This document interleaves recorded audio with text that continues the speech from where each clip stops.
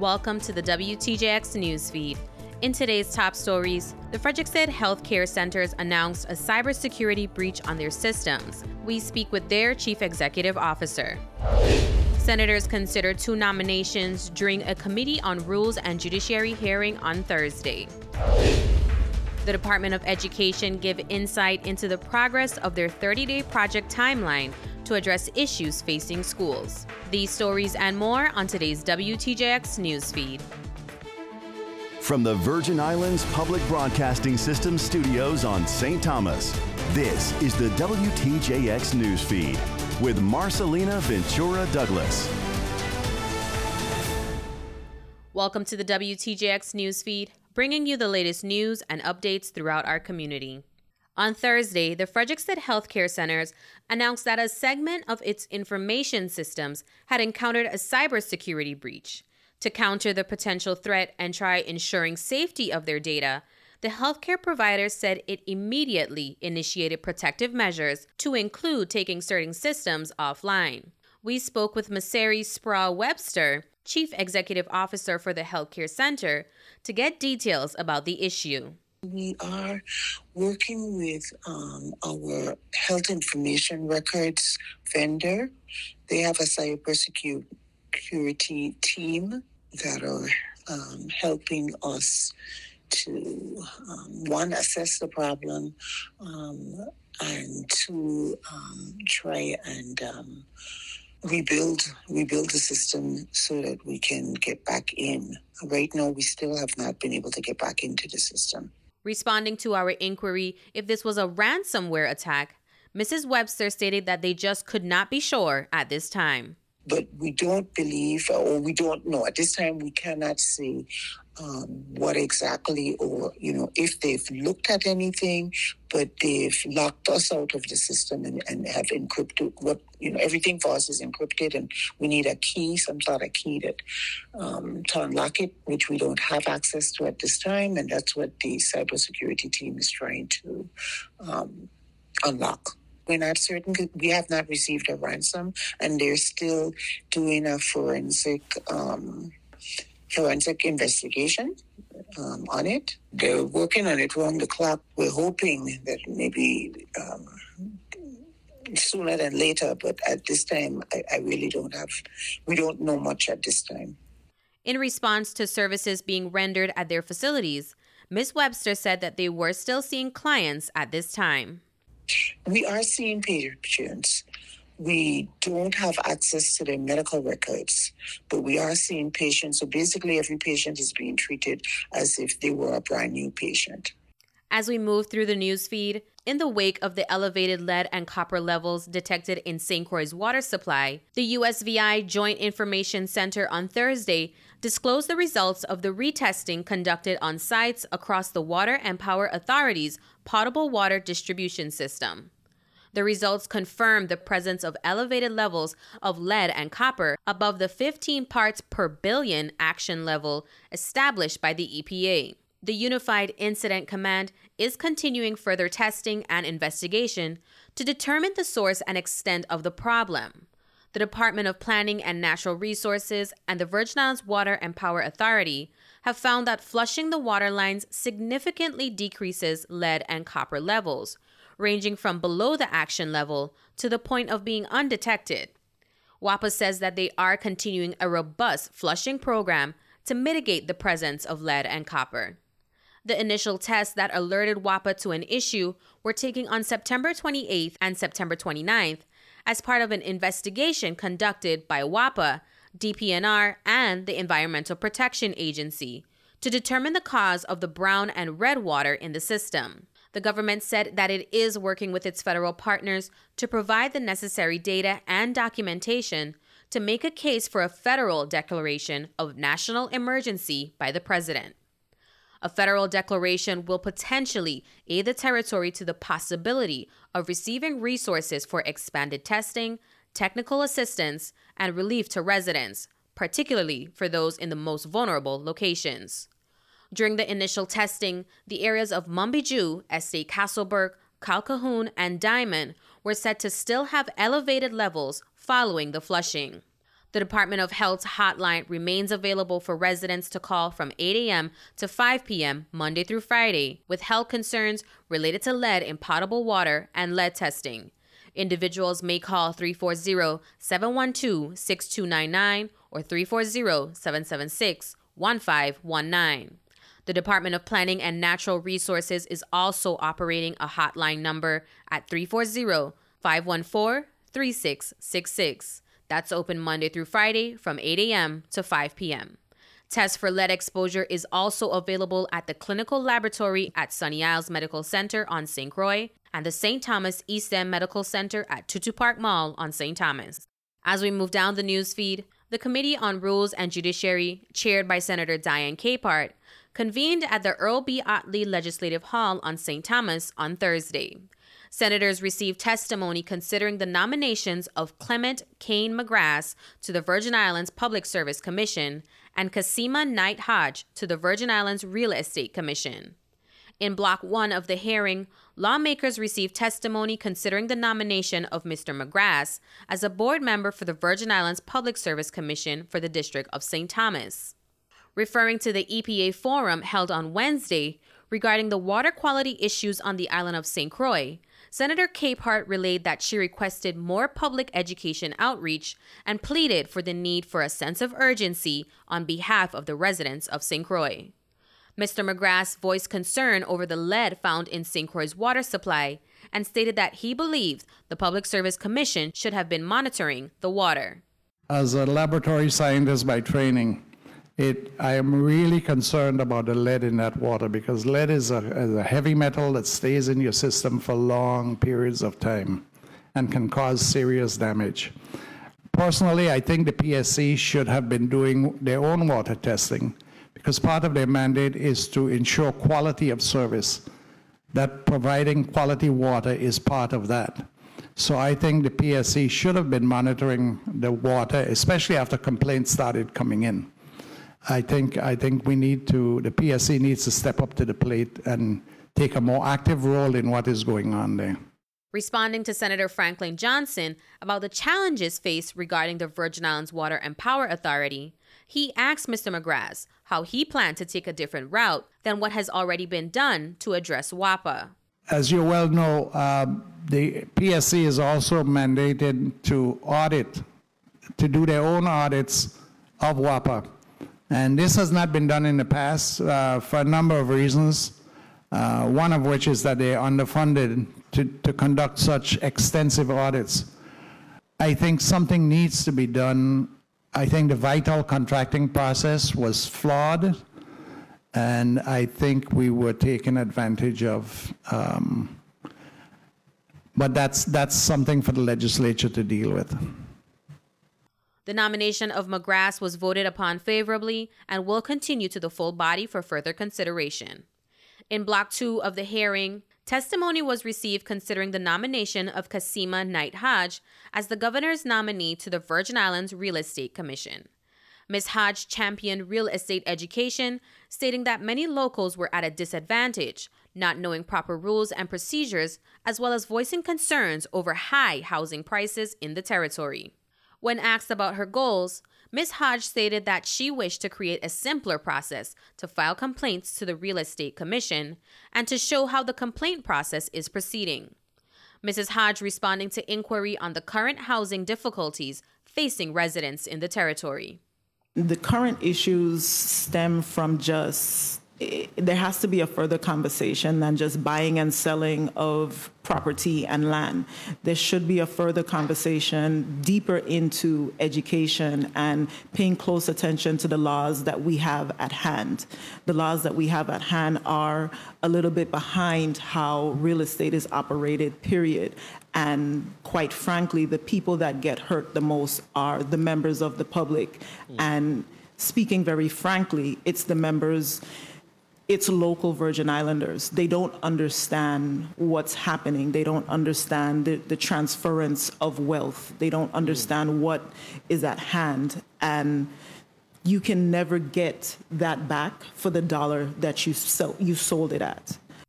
The nomination of Knight-Hodge was voted upon favorably and will be considered by the full body at the next scheduled legislative session.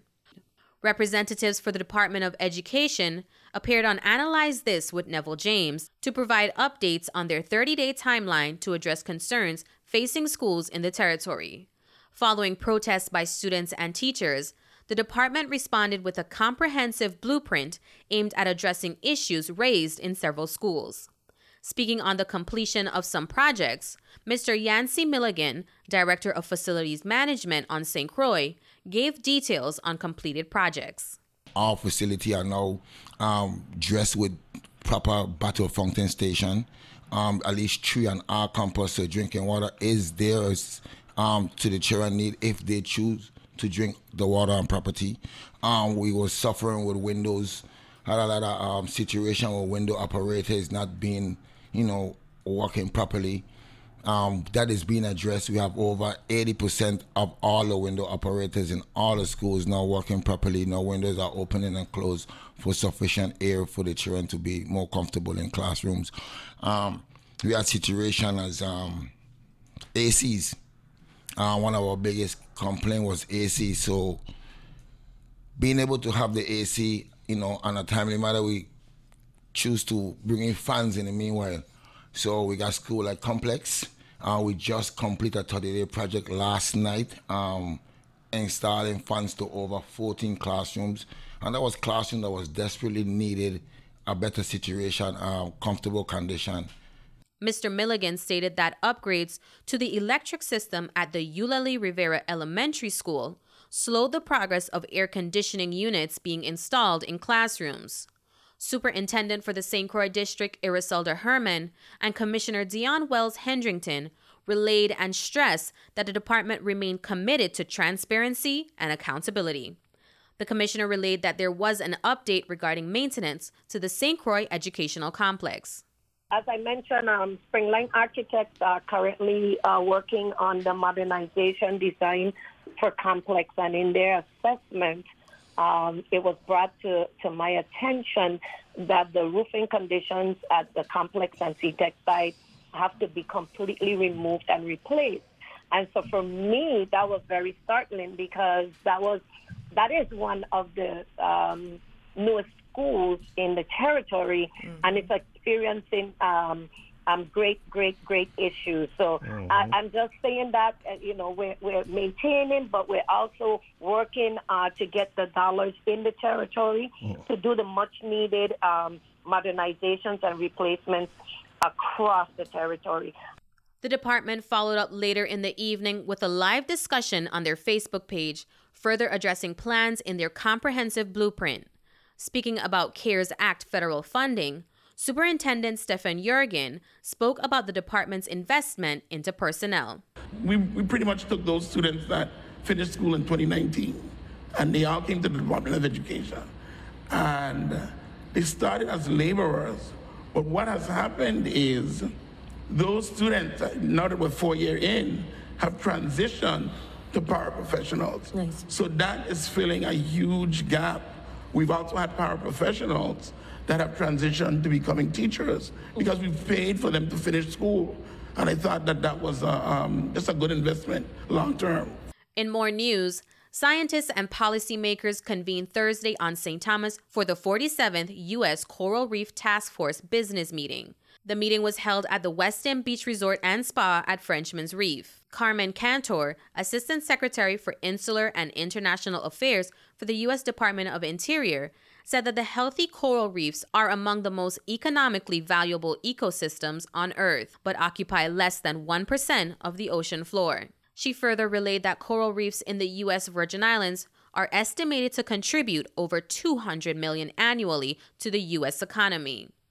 Hilary Lohman, Coastal Resilience Coordinator for the Virgin Islands Department of Planning and Natural Resources, Division of Coastal Zone Management, expressed concern about the lack of existing research on the loss of coral reefs to date, as global warming continues to wipe out corals through bleaching and disease.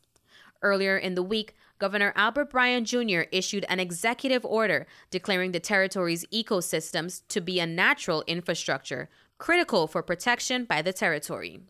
The order mandates all Virgin Islands government departments and agencies to take administrative, enforcement, conservation, and enhancement actions, as well as to incorporate this directive into policies, procedures, and rules and regulations. As a result of the executive order, all Virgin Islands government agencies are now directed to collaboratively seek increased funding from federal agencies to protect or enhance natural infrastructure, especially before and after disasters. As we move through the newsfeed, the Virgin Islands Junior Dragster program is making a comeback in the territory. Taking the helm to reintroduce the program to the Virgin Islands is St. Croix native Lenroy Cambran. The Junior Drag Racing program originally started back in the day by Leslie and Rick Rickenbach. So basically we wanted to bring back the program just to, give these children something on the island to do. Not every child wants to play baseball, basketball. Some kids want to do something different. So racing is another outlet that we figure would bring a lot of interest to certain kids. We got some sponsors through the CDRA and through Department of Sports Park, Bates, Fleming Transport, Plaza Extra East, and we got some cars, and we were able to did a sign-up system to get some kids in the program. And basically, I trained these kids how to race. I trained these kids the mechanics of the car. I trained them how to just be an overall successful drag racer. Participants in the group underwent training every 2 weeks from Friday through Sunday for the last 6 months, learning the ins and outs of the race car. Following the training, 6 racers participated in their first races at the World Sport Compact in Orlando, Florida. They came up here and they did their thing. They ran in front of almost 20,000 people, and they did very well for themselves. They definitely made the VI proud. They made us proud. They made the parents proud for how good they did. We inquired on future races in the territory. Yes, so what happened is the cars are up here by me because I live in Orlando. So being that we live here, all the big events we know of here, which is the Sport Compact, and then they have one more, which is called the Sport Compact Finals. So there's 6 kids that race in this event had the opportunity to race here, and then the next 6 set of kids will race in the next event in December. After that event, all the cars are coming back home, and then we will start having events with the CDRA. Every time they have a track event, they will have a junior dragster event with the track event. Being that the cars is already in the States, we might as well do 2 events to give everybody in the first class an opportunity to say the race in the States and then bring the cars back home. Mr. Cambran told us that an addition of just 1 new car allows for 8 children to be added to the program. For information on how to get involved, visit the Virgin Islands Junior Dragster program on Facebook. The Virgin Islands Law Enforcement Planning Commission and the Virgin Islands Juvenile Justice State Advisory Group Board have organized several events territory-wide for National Night Out. The annual committee building campaign aims to promote partnerships and camaraderie between law enforcement and the communities they serve. Events were held October 7th on St. Croix and October 13th on St. John. On St. Thomas, a community prayer and praise day will be held this evening at the Promenade by Waterfront, and on Saturday, October 28th, the final event will be a walk from Emile Griffith Park to Emancipation Garden starting at 4 p.m. Also, in more community news, the Humane Society of St. Thomas is hosting its annual Halloween Nightmare Manor at its campus located off Wayment-Reimer Highway across from Cost-U-Less. We spoke with Carol Arbor at the Humane Society to give us some details. We're holding our annual big 5-night Halloween event at the Humane Society. It's going to be from 6 to 9 o'clock at night. It's $20 for adults and only $5 for children. It's full of animatronics, which are these moving props that talk and move. And we have special effects and the laser swamp.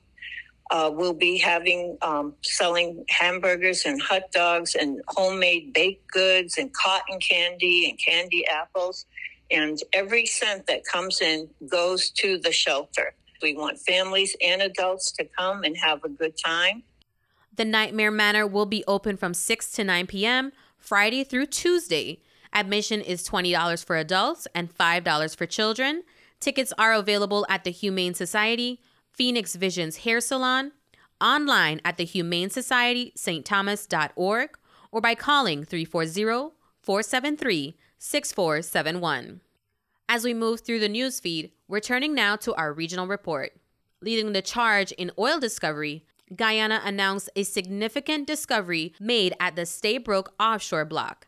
An appraisal well drilled by a consortium led by ExxonMobil resulted in a significant discovery of oil and gas. That's according to Guyana's Energy Ministry. Results from the well called the Lancet Fish 2 mark the fourth offshore discovery in the country this year and brings the total number of discoveries since 2015 to 46, accounting for more than 11 billion barrels of recoverable oil and gas.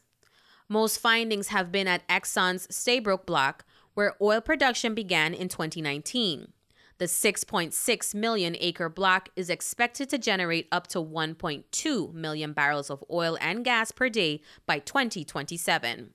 The ministry added the reservoir is expected to undergo an appraisal process. The disclosure did not include an estimate of the number of barrel founds. In April, the consortium, which also includes Hess and CNOOC, announced that it had found some 92 feet of oil-bearing sandstone at the well called Lancet Fish 1. And in Puerto Rico, the son of a federal judge who was convicted of first-degree murder in the death of his wife more than a decade ago pleaded guilty to second-degree murder on Thursday in a deal reached with Puerto Rican prosecutors during a retrial. Reporting from the AP News says that Pablo Casales had won a new trial after the U.S. Supreme Court ruled in 2020 that criminal cases require unanimous verdicts. At the time, suspects in Puerto Rico could be convicted by a minimum of 9 jurors, and Casales had been found guilty in an 11-1 verdict.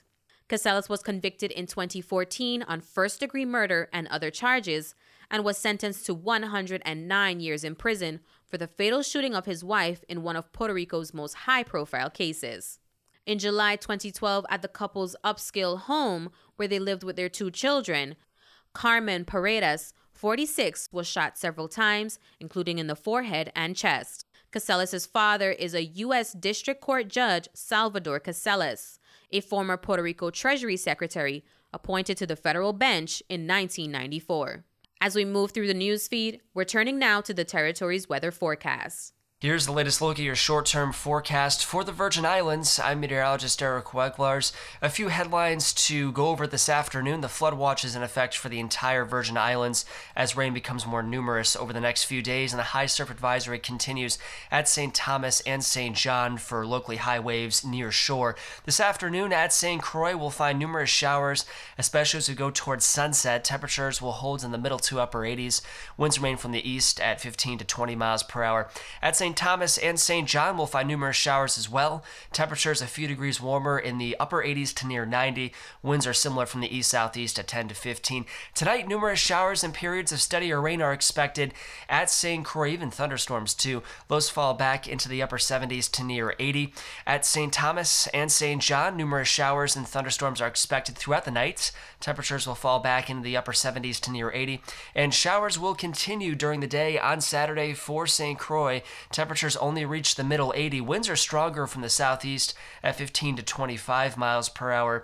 The chance for flooding will increase as the rain becomes heavier. And at St. Thomas and St. John, we'll also find numerous showers, downpours, and embedded thunderstorms during the day on Saturday, with highs in the upper 80s to near 90. That's the latest look at your short-term forecast. I'm meteorologist Eric Weglars. We are at the end of today's WTJX newsfeed.